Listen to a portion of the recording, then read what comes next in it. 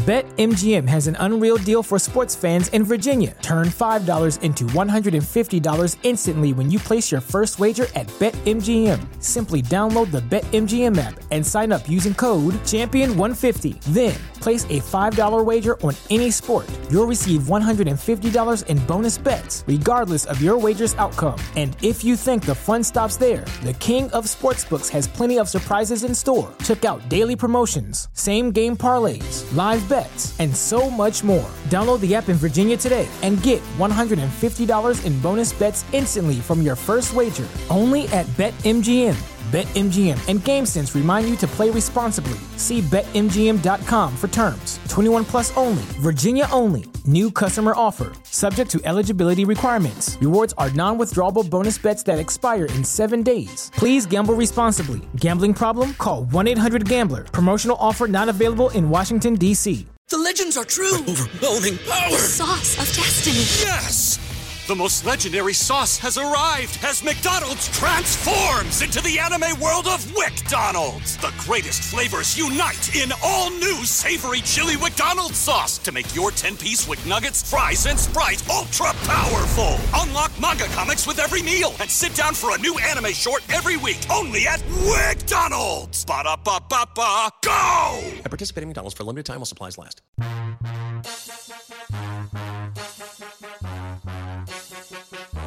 First of all, it's when the lights come on, the freaks come out at night. So, when they come on, it's time to shine.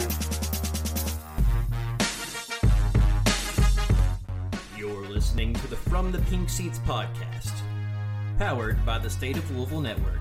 All right, you are back in the From the Pink Seats podcast. I am Jacob Lane, the host of this show, and we do have to talk about Louisville football, even though it is with a little bit of disappointment. What a weekend it was for the Cards. When it rains, it pours around here. We were supposed to have a winning football weekend with Teddy and Lamar having great games, all kinds of good stuff, and a lot of that was taken away. So let's talk about it. Matt McGavick, Louisville Report. Welcome in. How are you, Matt? I'm doing good. But before we continue, one thing, I do have to get something off my chest and kind of rub Vince a little bit. The Yankees lose. Get out of here, Matt. Nobody cares. Nobody cares about baseball anymore. Yankees lost. Nobody cared before that, but I will let you all believe that people did. And I am as anti-baseball as it gets, unless it's Louisville baseball, of course, because who doesn't love Third and Central, Louisville baseball podcast, another State of Louisville podcast hosted by Matt McGavick. And of course, all the things that are Louisville baseball, they win a lot. And that seems to be the between Louisville baseball and women's basketball, they are keeping the flagship of Louisville sports going, man. I'm telling you that now. But other than that, baseball and volleyball awful. Recently. Volleyball, true. I will give you that. Yeah, that didn't take us a few minutes to get into the show without talking about volleyball, man. They are killing it. But yeah, well, what a weekend it was. And we're going to talk about it a little bit here on the show. Vince Lococo joins us. Vince, how are you, buddy? I'm great. Looking forward to this game against Virginia. Yeah. You were telling us a little bit before we went on. It's the alumni weekend. Is that right? Tell us what that entails. Yeah, so they're having a alumni tailgate. Basically, all the old players are coming back and just hang out, tailgate, socialize, network a little bit. And I'm excited. It's my first one that I get to be involved with. And just looking forward to seeing some guys that I haven't seen in a long time. I mean, texting Keith Turbridge the other day on Twitter, trying to get all the details for it and everything. So it's going to be nice to see some people I haven't seen in a long time. Who is going to be the most famous person there, you think? If we just had to guess right off the rip, who do you think? I'll bet $10 million on Eric Wood. Okay, Eric Wood. Yeah. That's a good one. That's a good bet. One. You might get a surprise visit from Lamar Jackson. You think he flies in Saturday to check out his buddy Malik? I would love that for sure. You think he got the email? He was on the email chain, right? Like he had to be on the email chain. Yeah. You got to email his people to get him emailed. Yeah, that's what it was. But all right, man, we've got a lot to talk about, a lot of football. Of course, we're going to get into the big three, the biggest headlines around Louisville football. We got Vince's game notes looking back at the Wake Forest game and the loss that was.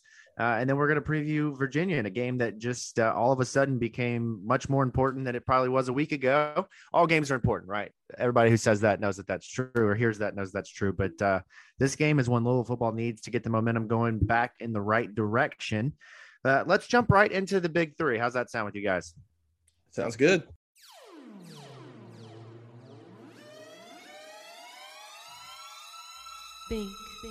Big three. Yeah. Big three. Come on. All right, Matthew, take it away. Headline number one, my friend. Headline number one, Scott Satterfield calling for more consistency from officials. Now, anyone who watched that game know that the officials did not have themselves a flagship day. They were quite inconsistent, as Satterfield suggests. That's me putting it very nicely, saying that they were complete, just horse bleep. It was not good. I tried to not be like, to let my fan side come out whenever I write or tweet out like what's going on in front of me. But like, it got to a point where the officiating was so bad that you just could not address it. I mean, between the fiasco at the end of the first half with the play clock, not knowing a rule or not having the communication with Satterfield that Malik was designated as injured, and that's why he couldn't come back in on the third down play, the egregious block in the back penalty, the awful fair kick catch interference penalty, the discrepancy between the holding calls between the teams. I mean, it was awful. And what Satterfield normally does is that, well, not even just Satterfield, all ACC programs, that after every weekend they'll send in a bunch of plays into the ACC league office, not necessarily to complain about the call per se, but at least the way that Satterfield goes about things is that he'll send them in just to like get some feedback from the ACC so he can kind of communicate to his players like how they should play, like what they should do in certain situations that he has question on. Well, Satterfield wanted to send a statement, and he didn't send any of those plays in. And it was his way of making a statement like, yeah, no, I'm not going to send these plays in because I already know. I mean, those were pretty much his exact words too. Like he said, I believe his exact words were, the play speaks for itself. And anyone who watched that game, they know what he means. Like the officiating was bad. There's no ifs, ands, or buts about it. Now, granted, Louisville didn't do themselves any favors either. So you can't pin this loss all on the officiating, but the Zebras certainly didn't give Louisville any favors. That's for sure. It's just one of those things where if you win the game, it's not as big of a storyline, but because there was an L involved, it's much more of a big deal. And I will tell you, I'll be quite honest with you guys. I did not see every single play. I don't know the sequence in which a lot of these happen. Two kids sometimes just happen in the middle of a football game. I was humbled this weekend. I had both kids watching the game, trying to make it work. And I'm like, oh, I'm not going to miss anything. 5 plays later, I'm like, what just happened? I have no idea. But what I do know is where I saw them have the most impact, honestly, had a tremendous amount of, impact on the final score. I mean, there's no way around it. Louisville should have won that game just based off of the field goal at the end of the first half. Shouldn't have happened. There should have been, the tipped catch with Wake Forest, the guy. I mean, the ball clearly touched the ground. You talked about the block in the back call. And there were countless others that really did take away from a score or add a score that shouldn't have been there. And it feels like, Matt, you'll remember this clearly. The Marquette game in basketball a few years ago, where I think it was Jordan Nwora hit a 3 and they ruled that his foot was on the line, but it wasn't. Yeah. And then Louisville lost by 1 point in overtime. And so it's, by a couple of points in overtime, it's a game that should never gone to overtime. That's how this felt. Absolutely brutal way to lose, but you take care of business everywhere else, and it's not as big of a conversation. Personally, y'all, this is my first time on the other side, as we've continuously talked about over the past couple of weeks. So it's nice for me to be able to finally be able to, complain about the referees and officiating. Usually whenever you're in-house, they want to keep it, keep everything silent. Don't put anything on the media. But Jerry Maga, I don't even know how to pronounce his last name, should probably never officiate another ACC game.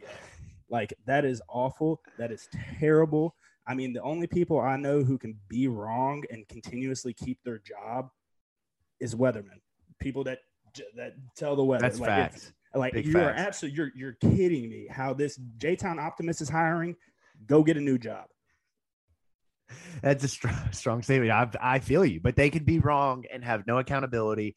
You have the ACC on the back end covering things up, putting the black strip on the YouTube condensed game, not having that play in the highlights, not having that play in the condensed version of the game. I mean, there's a lot of things that just were so weird about it. And it felt like this weird cover up for some reason. Like in 15 years, if you find out that somebody had points on that game and it was being like point shaving, like I wouldn't be shocked because it was just so bad, stuff that should never happen, right? Well, like, right. Well, he was the same dude that messed up the Miami call, but in 15 against Duke, the Miami Duke, and he was suspended for 2 years. Yeah, so this guy doesn't seem like he has any business. I don't know which one was the main culprit. Like I said, I didn't have the fine attention to detail here, but what I do know is that in technicality, Louisville should have won the game, right? Like we can say that and have a gripe that's honest with the referees. But again, I mean, you can say that. I mean, Louisville was the better team that day. I mean, there's no ifs, ands, or buts about it. I'm so tired of being the team that's on the other side of that. The team that had the better day, but just got bailed out.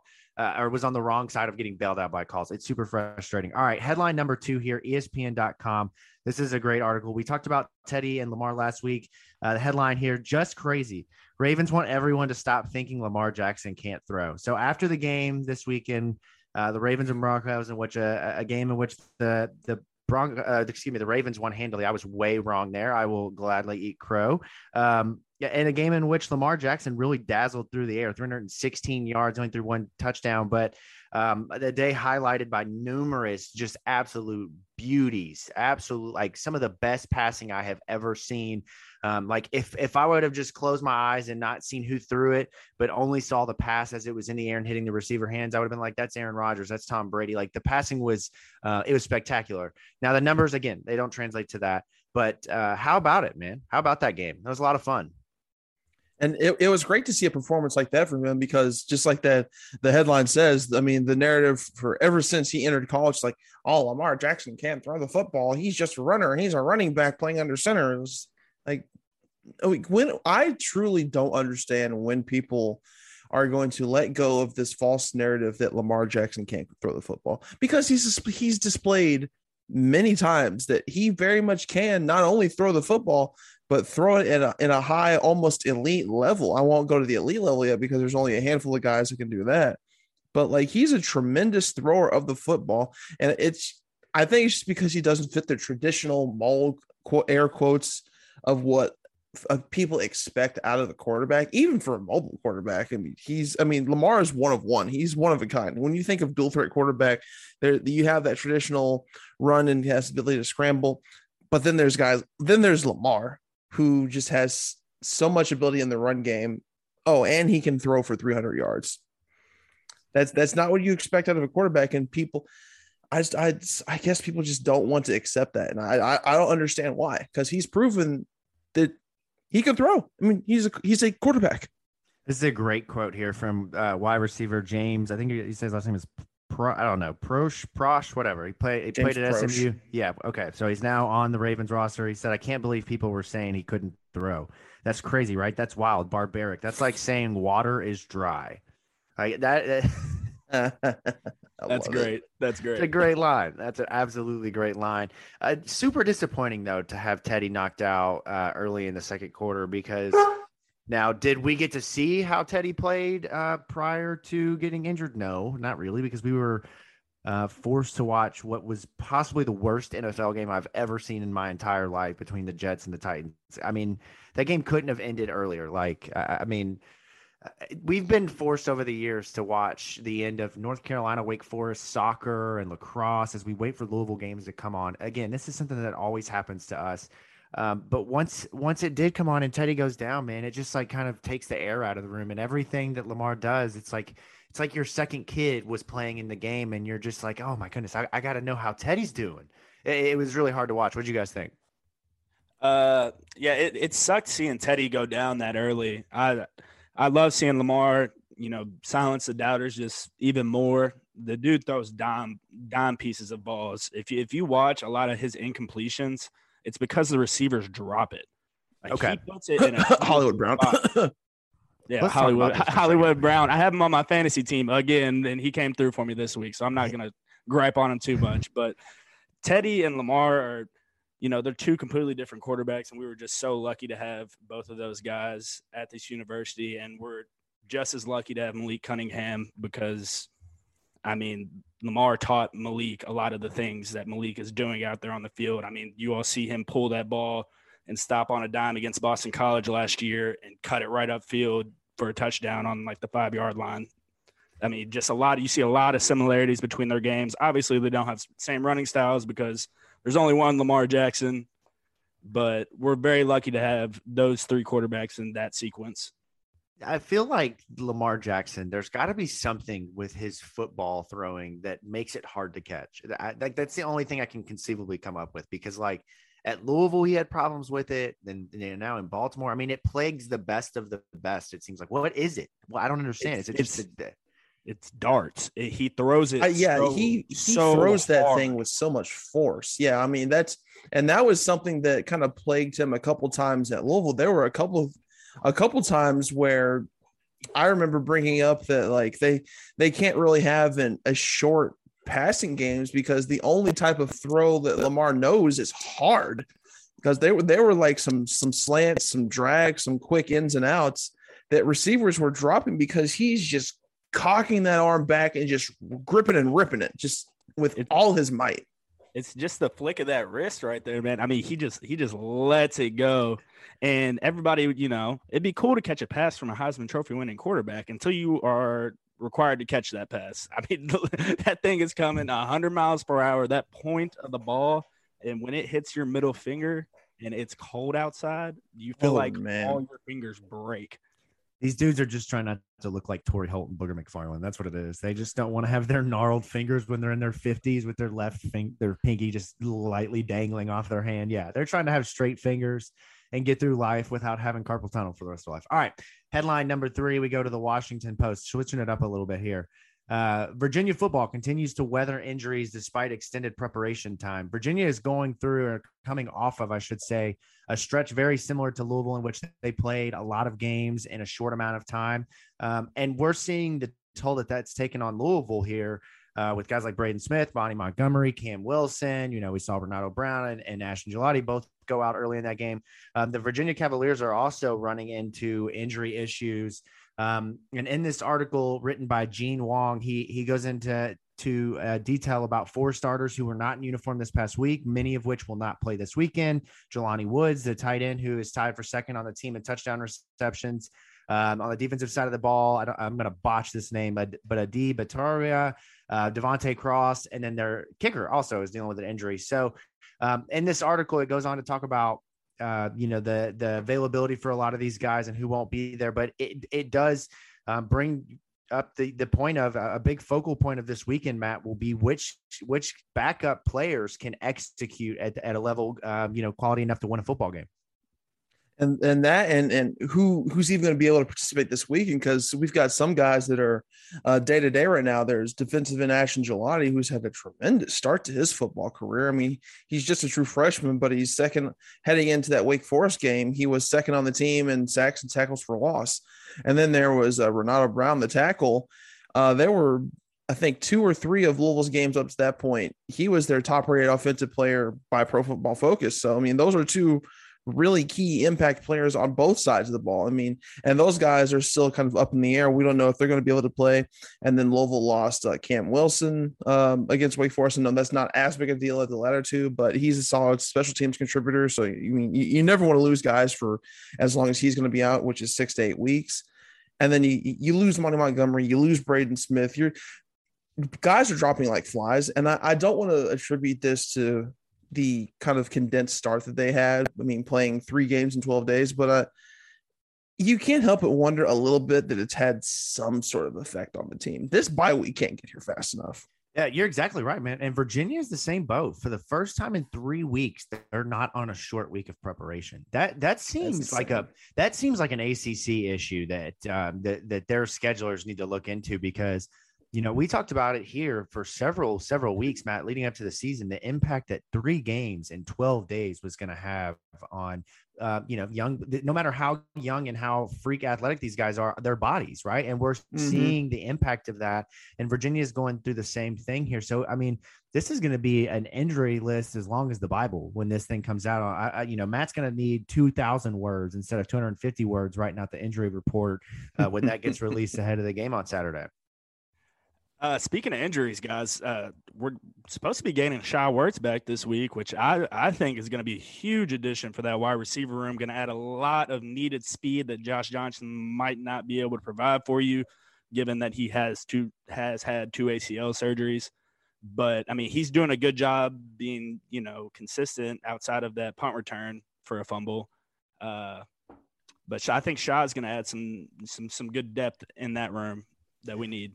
Though I'm curious what kind of impact he's going to make, because we still have no idea what he looks like as a receiver. Because in that season opener against Ole Miss, before he went out, he didn't really have a chance to do anything. He didn't log any stats. I mean, the play he got hurt on was a blocking play. I mean, he wasn't running a route, trying to catch a pass or anything of that nature. So we still are kind of in the dark as to what Wirtz is even going to look like as a receiver. Because, I mean, he's a graduate transfer, but 5 years up to this point, he's been a quarterback. So we literally have no idea what we're going to expect. That's what I was laughing at. Of course, the quarterback gets hurt on the blocking play. But no I've seen Shaw run against our defense, and I mean, he's got good hands. He's got very, very good speed. I mean, that's what he was known for at Southern. Was I think like a triple optionist, kind of same stylistic deal that we run here. But I mean, he's a phenomenal athlete, and that throwback pass with Braden is still available. Things like that are still available, and you can do a lot more things with having a guy that played quarterback for 4 years out there. Dude, his stats at Georgia Southern are just absolutely unreal. They're I think it's something like 6,000 yards or 30. I don't remember what it is, but I mean, a lot of touchdowns. This guy is he's a playmaker. But the thing is that Louisville has not really had a ton of success with transfers from lower levels jumping up and having big impacts. I know this year we're seeing Duncan and Cole play relatively well. We'll get to them here in a little bit because we've got some gripes to make. The honeymoon stage is over now officially with those guys. But Louisville has. I lost my train of thought. I don't even remember where I was going with that, but the transfers, that's what I was talking about. That's dad brain for you right there. But the transfers, get this man a drink. I just have no idea what to expect out of him. Like if he goes for 1,000 yards this year, I'd be like, yeah, okay, makes sense. His stats at Georgia Southern were unreal. If he catches one pass for 9 yards, I'd also be like, okay, that makes sense. So yeah, I'm right there with you. That's a big addition to get back when you lose Braden Smith. I mean, you just replace one quarterback with one that's probably a little better. And he is hands down one of the most competitive people I've ever been around. I mean, easily. The dude hates losing. I remember just hanging out with all those guys, obviously being up in the offices and everything. Shai's going to want to learn as much as possible and pick up as fast as possible in the spring. But the amount of crap that they would talk between App and Southern, oh, man, it was so funny to hear all that stuff. And Mike Quan and Curtis Fitch and Zeb and all those guys getting in on, ragging on him a little bit because I don't think they ever lost to Southern. But that's Shai's a baller. Yeah, it's definitely a big addition to the offense, especially one that, I thought the wide receivers played relatively pretty good games. I mean, we're going to get into the actual football, the nitty gritty. Vince's game notes. Let's go into the best segment in sports. Vince, my friend, are you ready for the game notes? Let's do it.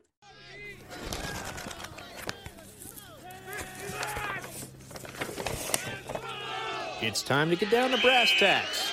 It's Vince's game notes with Vincent Lococo. So the first thing I have right here is third downs. Wake Forest was 10 of 20 on third down, and we were 4 of 12. That is telling me as an offense that we need to convert third downs. Like it's right there in front of your face, and defense, you need to get stops. There's no reason a team should be going 50% on third down against our defense. There's none. You're not going to win any ball games doing stuff like that. Another is the penalties. We had 9 penalties for 93 yards. That is almost the length of the field, y'all. That is not good. We cannot have that stuff happen.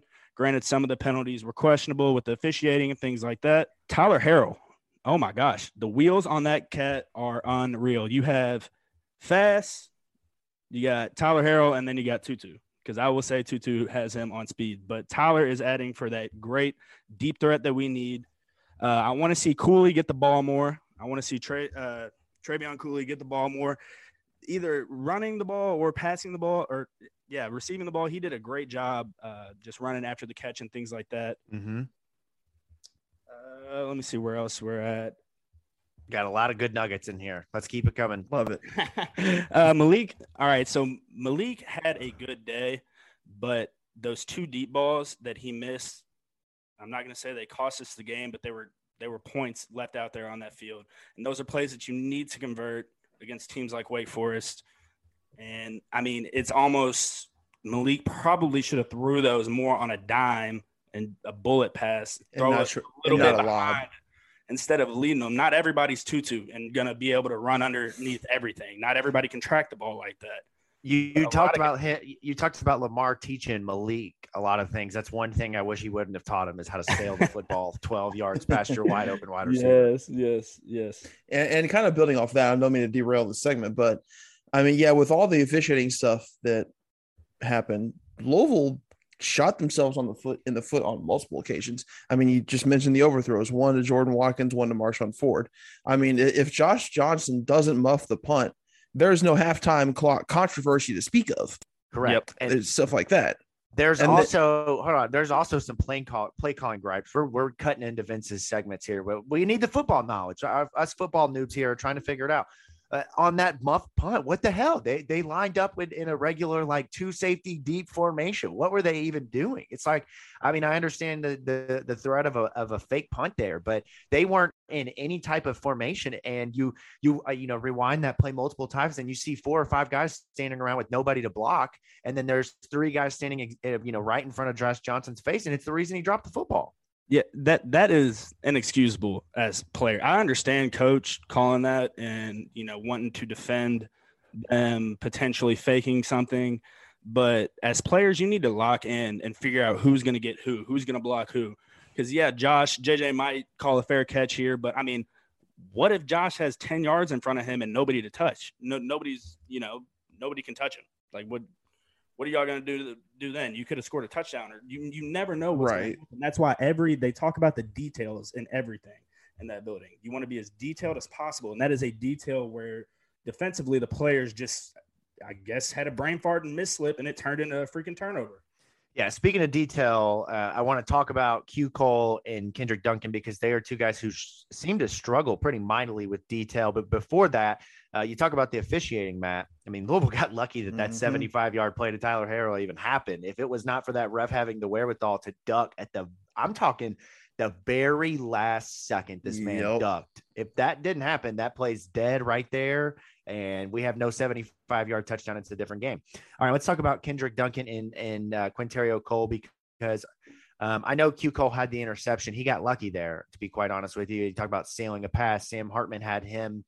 He had his receiver wide open and just sailed it right over his head. But other than that interception, Cole and Duncan were not good. I'll be quite honest with you. Multiple times they were caught looking with eyes in the backfield, out of place. The play that I sent you guys earlier, you can totally tell that Kendrick Duncan is watching the quarterback, Sam Hartman, in that play, and to decide whether he needs to come up and help in the run game.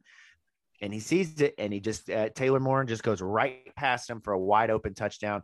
Q Cole had another play just like that later in the game where he just wasn't watching the right guy, runs right past him, close to a touchdown. It wasn't a touchdown. But Vince, tell me what happened there. When you see those guys struggling to make plays and looking more like Louisville safeties last year, what happened? That was funny. But I mean, come on. If you mirror that game to some of the games in the last 2 years, you're like, those are the same guys. I'm sure of it. Oh my gosh! No, they're gonna pull the mask off. And it's gonna be no. I told you all last week that the safeties were gonna be the key position against this team. I mean, like you said, the eyes were in the wrong spot. He had no business having his eyes in that backfield. I believe it was a 2x2 set. Kendrick's eyes should have been at number 2 regardless. His eyes just immediately went to number 2. You see the ball snap, eyes to 2. If 2's blocking, then bring it back to run and go fit your gap. But a team like Wake Forest, I told y'all they're different. It's the RPO, things like that. Like, you have to have your eyes on the right spot against that team.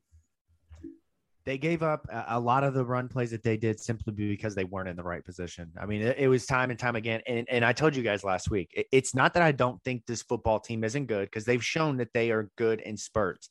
They're not, when you line them up and you say, go beat your man, they just aren't doing it. It's the bottom line. They're just not executing. in all the right moments. They're doing the wrong thing, and it's just unfortunate to watch. I mean, in this game, they overcame so many of their own mental mistakes and should have won the football game. Like, if you can turn that momentum and silliness of these plays into positive plays, man, this is a team that can win 10 games. Like, I'm dead serious. They have the talent. They've got everything they need, but they just shoot themselves in the foot play after play after play. And Christian Bill Smith is sitting there licking his lips like, yeah, man, I'm about to get 7 yards here because I know you're going to come up and you're going to think that I'm going outside, but really I'm going to cut right back inside and there's nobody there. Or they're blitzing on a first down and they build a freaking wall of 5 offensive linemen blocking 3 defensive ends, and Sam Hartman can just walk to the edge. Like, I mean, it's just insane how some of the execution played out. And it's just frustrating to watch that this is happening. This, I know it's still relatively early, but after an off season, when you praise your guys the way that you did, why is the execution not better?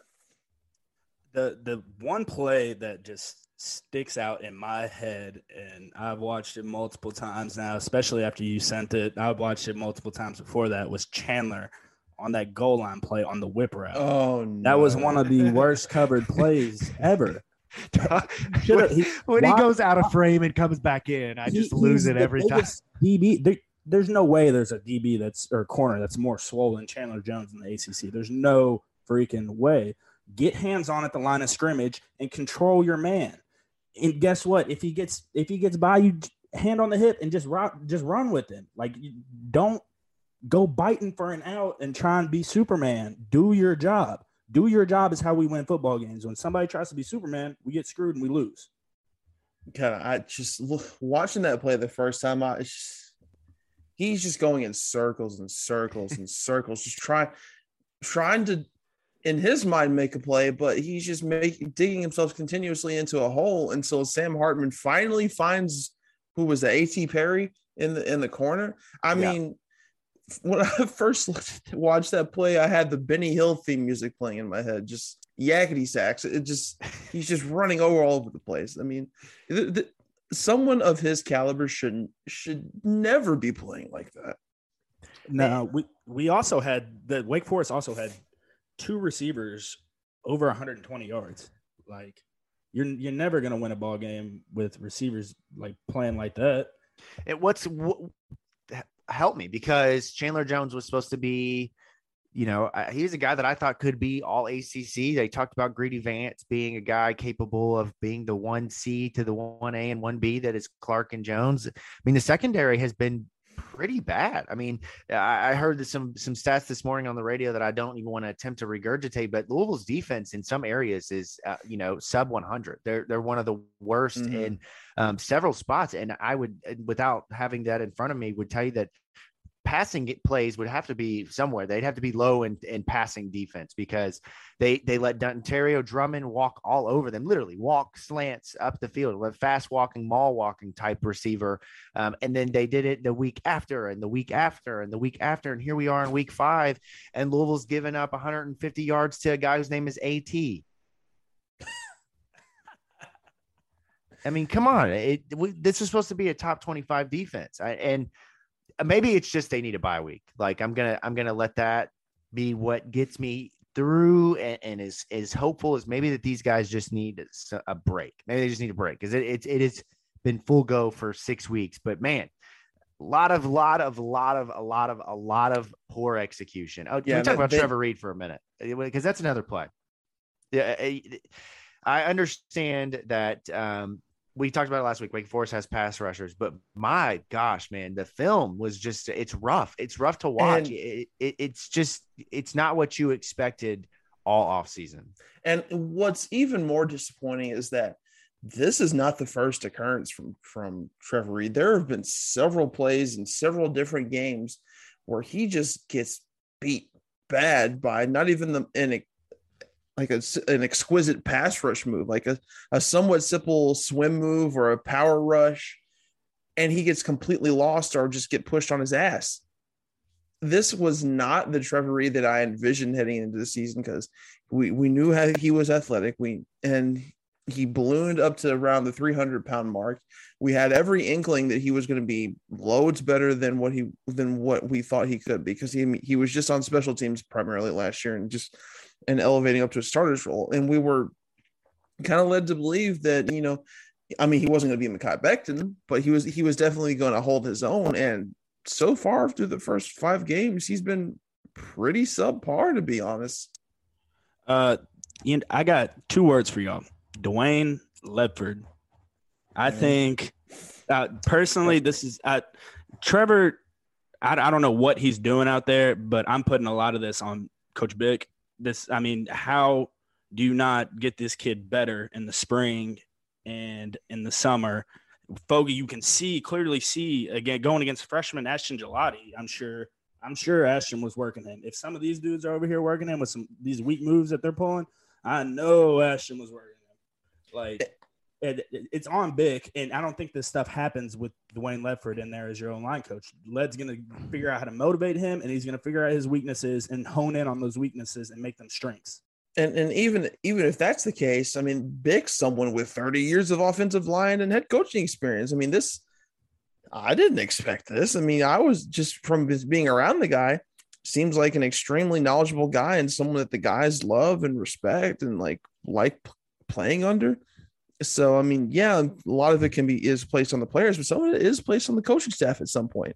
And so far, we know which offensive linemen are really good, and we know which offensive linemen are going to be first out of the rotation. Yeah. One offensive lineman I want to talk about is Michael Gonzalez. I don't think he's as bad as everybody's portraying him to be. I know I don't think he's bad at all. He's for a true freshman, he's doing phenomenal. Yeah, see, that's kind of how I saw it too, Matt. Jacob, how did you see that? I think that when you have a guy who can play both sides of the line, because he did come in and play on the right side after Renato went down, correct? Yeah. Okay. Yeah. So if you have Gonzalez came in when Brown went down. Yeah. Yeah. So if you've got a swing tackle as a freshman, I mean, that right there tells you a lot of things of how they feel about him. But to be honest with you, you see his youth out there. You saw it on a couple of the pass rush moves where he just gets bit. He goes the wrong way, and then the guy's got the one up to go inside or vice versa. But when you look at the offensive line struggles, a lot of it is still stemming from the interior of the offensive line. I mean, you still see guys being able to get pressure, being able to bull rush, and pushing into Malik. And Malik under pressure and Malik with a clean pocket are just 2 completely different quarterbacks. They're 2 completely different quarterbacks. And Wake Forest was able to take advantage of Louisville's offensive line. And that is a perfect transition into Virginia. And talking about Louisville's opponent this weekend, Virginia has a game plan here. I mean, I think if anything, Wake Forest kind of showed, I mean, not that anybody else had struggled with Louisville's offensive line, but if you get to Malik Cunningham and you can stop the running game, you can do, free up a lot of different ways to beat Louisville's offense defensively. I was thinking more of Virginia's offense, though, Jacob. I was thinking Armstrong's top of the conference in yards, right? But he's top 3 in the conference as well in interceptions. That's an area I think Louisville, no more of this 3-man pass rush BS. Like, throw that out the window. There's no reason Nasir Abdullah should not be coming on every single play. He's hands down our best pass rusher at this point. So put pressure on Armstrong. Force him to make some difficult throws in the back end and try and get some turnovers off of that. And their rushing game is absolutely terrible. It's cheeks. It's cheeks, as we've been saying all day. Their running backs have 143, 125, and 114 yards on the season. Jalen Mitchell and Malik Cunningham alone, Jalen has 331, Malik has 309.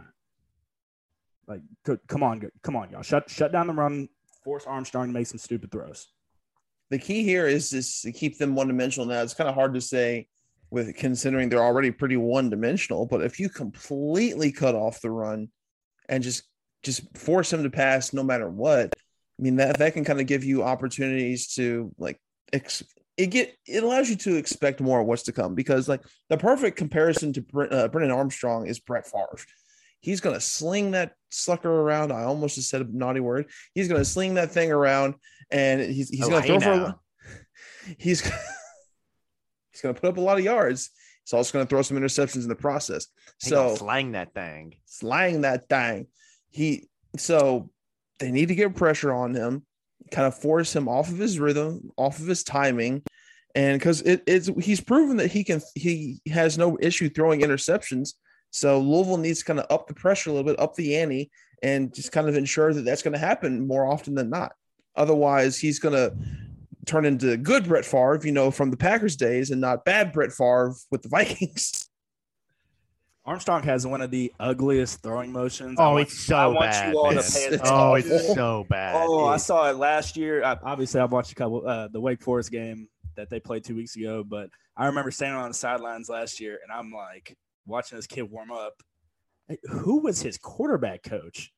I need to have a conversation with that man. Have you seen the gif of the really poorly shot drama scripted series with the quarterback who drops back? I know exactly. That's what you're Brennan talking Armstrong about. is like, man. I'm pretty sure. Like All American, the Netflix show. Yeah.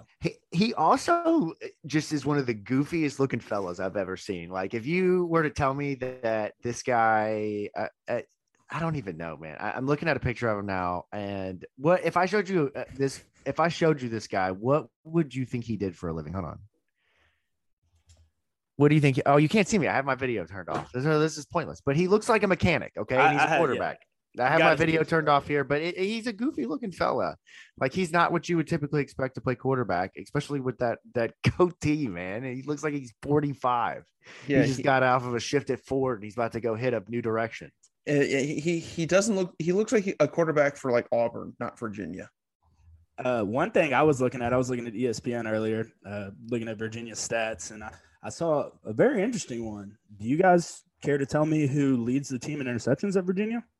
It's going to be Anthony Johnson, 100%. And he's probably got 45 pass breakouts because he's got one pick. I didn't follow up anything else, but they've only got 2 picks on the season.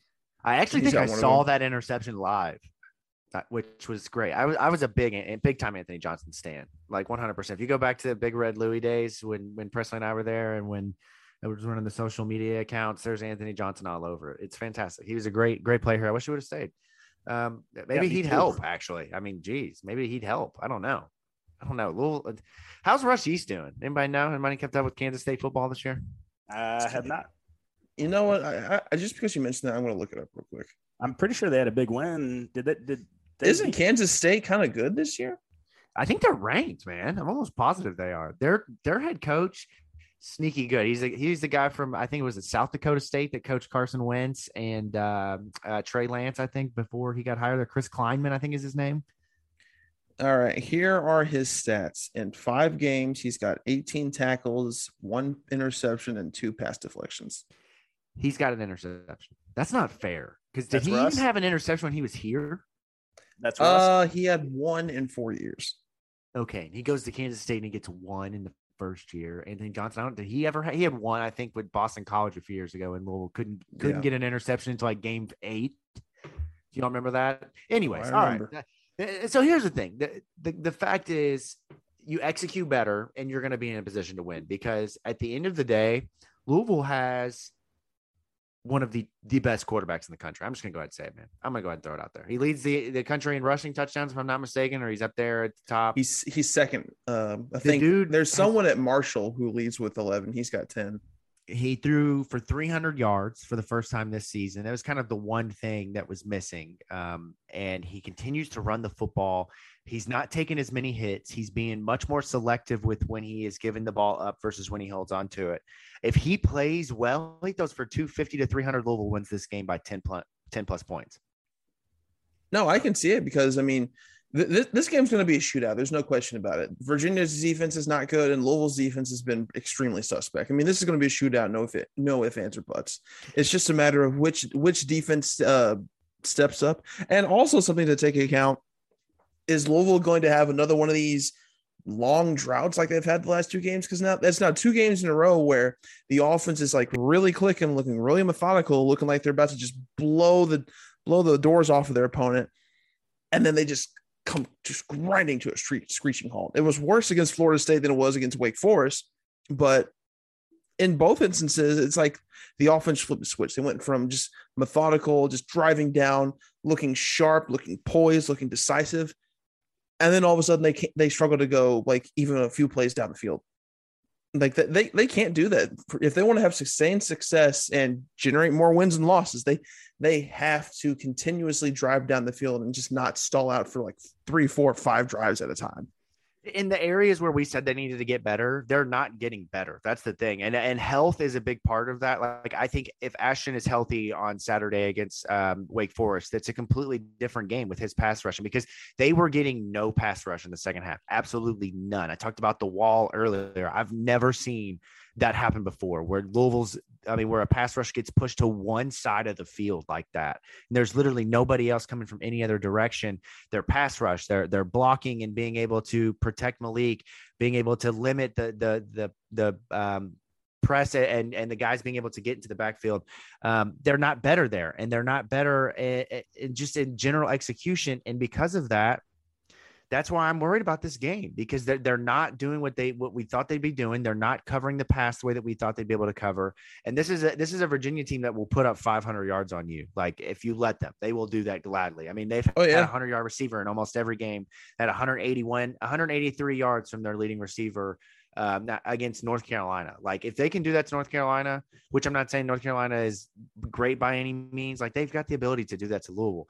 And Louisville's, I'm hoping they're going to feed off of the crowd being back at home. I'm excited to be in the building, taking my wife to her first game in like 3 years, man. No kids. It's going to be fantastic, man. I can't wait to get back out there, but they just have to figure out the execution thing. And this is a completely different ballgame, man. They're a top 5 team in the ACC if they figure it out.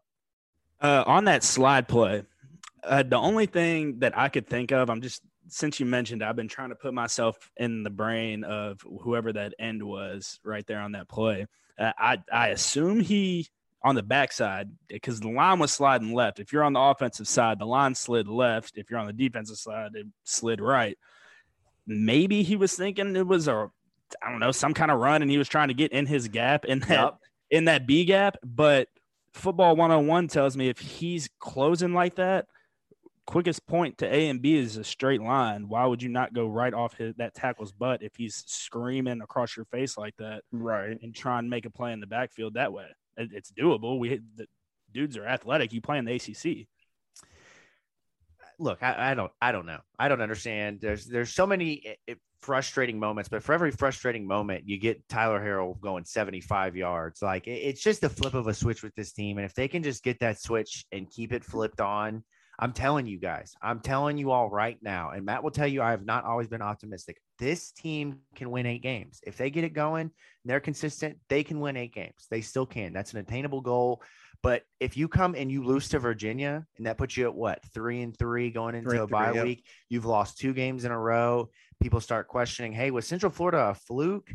Did Florida State, was that really who Louisville was in the first half, or were they more the second half team? And then all of a sudden, Scott Satterfield's right back where we were when the season started after Ole Miss. Like, this is an important game because it really kind of hinges on whether this is 5-6 wins or this is an 8-win team, because there's Virginia on the schedule, and then you have Clemson, and then you have NC State, and then you have Syracuse and Duke. You know the teams that you're not going to beat. You know the teams that you are going to beat. This is a team that you have to beat. There's a handful of really tough games down the stretch. Like you said, Clemson might not be what they have been in the past, but it's still Clemson. They got a bunch of dudes. I'm still really high on NC State. Kentucky apparently is a top 25 team now. I mean, you've got guaranteed wins in Syracuse and Duke because those 2 teams are trash. But this, like you said, this could be an 8-win team, but they must. It is imperative for them to stop shooting themselves in the foot. They are their own worst enemy right now. And until that stops, I mean, this team is going to be doomed to 6-6 if that keeps up. Yeah, that's a spot you just don't want to be. Like mediocrity is just, it's such a hard spot to be in any sport. But college football, when you're just like 6-6 and you go to the Idaho Potato Bowl, it's like, what are we supposed to do with this? I don't want to be at the Idaho Potato Bowl. I want to be playing in the Orange Bowls. Like, let's get it together. Let's figure this out. And that's kind of what's on the line. It's potato bowl or bust here. That's where we're at. I'm just kidding. You don't want to go to the potato bowl. All right. Predictions. What stands out? Let's just kind of wrap the show up here and put a bow on what we think. I'll toss my prediction out there. I think Louisville is going to win this football game, and I think they're going to win it with a really, really good bounce back performance from their defense. I'm going to go Louisville 31, Virginia 17. I really, really do think that they're close to figuring this out as long as everybody is healthy. They don't sustain any more big setbacks. They figured out what to do on third down plays on offense. They're getting better with running the football and getting positive yards. The defense it's just just tighten it up just a little bit. Like, let's just get our eyes in the right place. Let's watch the film. And I'm telling you, this secondary this week can bounce back, get a couple of picks, and we're right back into talking about, like I said, 8 wins, man. Let's go. Let's get this figured out. I unfortunately am not as optimistic as you when it comes to the secondary part, at least, but I am actually predicting a Louisville win. I'm going to go 41-38. I'm going to go with an absolute shootout because these games with Virginia have been really weird. The only one in the last 7 matchups has been a blowout, and most of them have been decided by single digits. And they've either been really low scoring games or just absolute barn burners. I think this one's going to fall in the latter category. Malik and company are really good. Brennan Armstrong can really spread that ball around. Now, the key is Louisville going to capitalize on defense at all? I mean, based on what I've seen so far, I really don't know, to be honest with you. And so until they change things, I'm just going to stick with what I feel, and I think it's going to be a shootout. So 41-38 Louisville. If Louisville scores 41 points, I'm going to be so drunk it's not even going to be funny. I feel like the more they score, the more I'm going to have to drink, because it's just, you get excited in there. You can't help yourself. God, if they score 41 points, my wife is going to be pissed. All right, Vince, what do you got? The beer lines are shorter, Jacob, so you will not miss an entire quarter of football when we do score that many points. I'm going 35-21 Cards. I think Armstrong is going to throw 2 interceptions during this game. One of them will be to Trey Clark. I think this defense took last game personal. They saw their miscues. Yeah. They see that every problem that they have is a fixable problem. It's not like we need a different guy in here, this, that. The guys are good. The guys can play. Now let's just put it all together, play a complete game, offense, defense, special teams, and let's just go win. Let's just go win. I feel like we just said the exact same thing, just different words right there. That we are in line. We are feeling each other. This is absolutely incredible because that's where I'm at. I look at this. I look at the Wake Forest game and I watch it, and I say to myself, this is a team that should have won this game, honestly, by 14 points. Realistically. I know that's not the case, and you can call me crazy and a homer, but they bring that type of energy and they execute just a slight bit better. Guys are in the right place and they clean it up, man. There's no reason you should lose this game here. I'm going Yasir Abdullah, 2 sacks, 1 interception, and a touchdown. I'm going to say he gets a defensive touchdown, and I can't wait for it, man. I'm telling you, dog. I'm telling you, man. It's already been a really promising start for Yasir, but I feel like it's just getting to be the tip of the iceberg here. All right, that's going to do it for the show. Appreciate you guys tuning in. This has been such a fun start to the season. I know it's not been exactly what we wanted, but I got to tell you, with all the hecticness going on in my life, I don't have as much time to feel bad about losses, but I sure as hell get to have fun coming in here and talking about it. That's for sure. My wife is like, I just 100%. Can't wait for you to podcast so you can stop talking to me about this shit, because I don't care. But the 2 kids, there's a lot of craziness. I just need my kids to be able to see some winning football. It's not been great since they've been born. Hopefully we're going to get it turned back around this weekend. As always, make sure you are subscribed to the podcast From the Pink Seats anywhere podcasts are found. If this is your first time listening, we thank you for tuning in. You can find us like I said, anywhere podcasts are found. Matt, you can find him the Louisville Report, Sports Illustrated, at General Wasp on Twitter. Up to date on everything Louisville football. I changed my Twitter at. Remember, I finally did it. I did it for professionalism's sake. You didn't see that? I saw it, Matt. I pay attention. This is breaking. Don't worry. Hold on. Did you really? I did. This is like you graduated to big boy journalism. Yeah, I did it for professionalism's sake. It's now the boring ass Matt_McGavick. The name of this podcast is going to be R.I.P. General Wasp. The Wasp All is dead. At Matt McGavick, not Matt McGavich. And Matt, we need to talk offline about that chili, man. I still have. Do you know who did that? I don't, but it's amazing because they spelled your name wrong. Matt McGavich. And I want to get this off my chest. Yes, it might not be traditional chili, but there was some mother bleeping chili in there. I just happened to put cheese and Fritos in there. You know what? It was freaking delicious, and I will do it again. Taco soup. But you've officially made it now that your food has a Twitter account. Somebody is trolling you, spelling your last name wrong. It's my favorite thing from this past week. But anyways, appreciate you guys tuning in. You can follow him at Matt McGavick. That is MC Matt_McGavick. Okay, I don't know. I'm just you're still like frazzled from the news of me changing my Twitter at. Oh my goodness. And you can follow Vincent at Vincent Lococo. He's not changing his name. It stays the same. Appreciate you guys tuning in. Go Cards.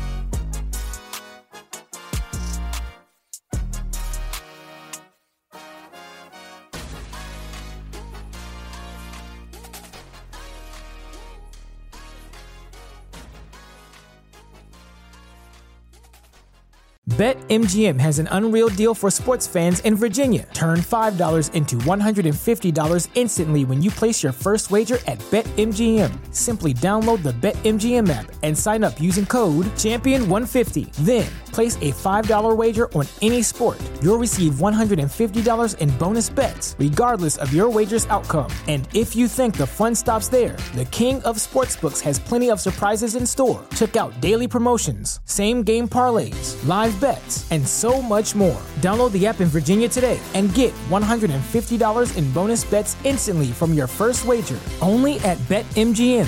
BetMGM and GameSense remind you to play responsibly. See BetMGM.com for terms. 21 plus only. Virginia only. New customer offer. Subject to eligibility requirements. Rewards are non-withdrawable bonus bets that expire in 7 days. Please gamble responsibly. Gambling problem? Call 1-800-GAMBLER. Promotional offer not available in Washington, D.C. What's so special about Hero Bread's soft, fluffy, and delicious breads, buns, and tortillas? These ultra-low net-carb baked goods contain zero sugar, fewer calories, and more protein than the leading brands, and are high in fiber to support gut health. Shop now at Hero.co.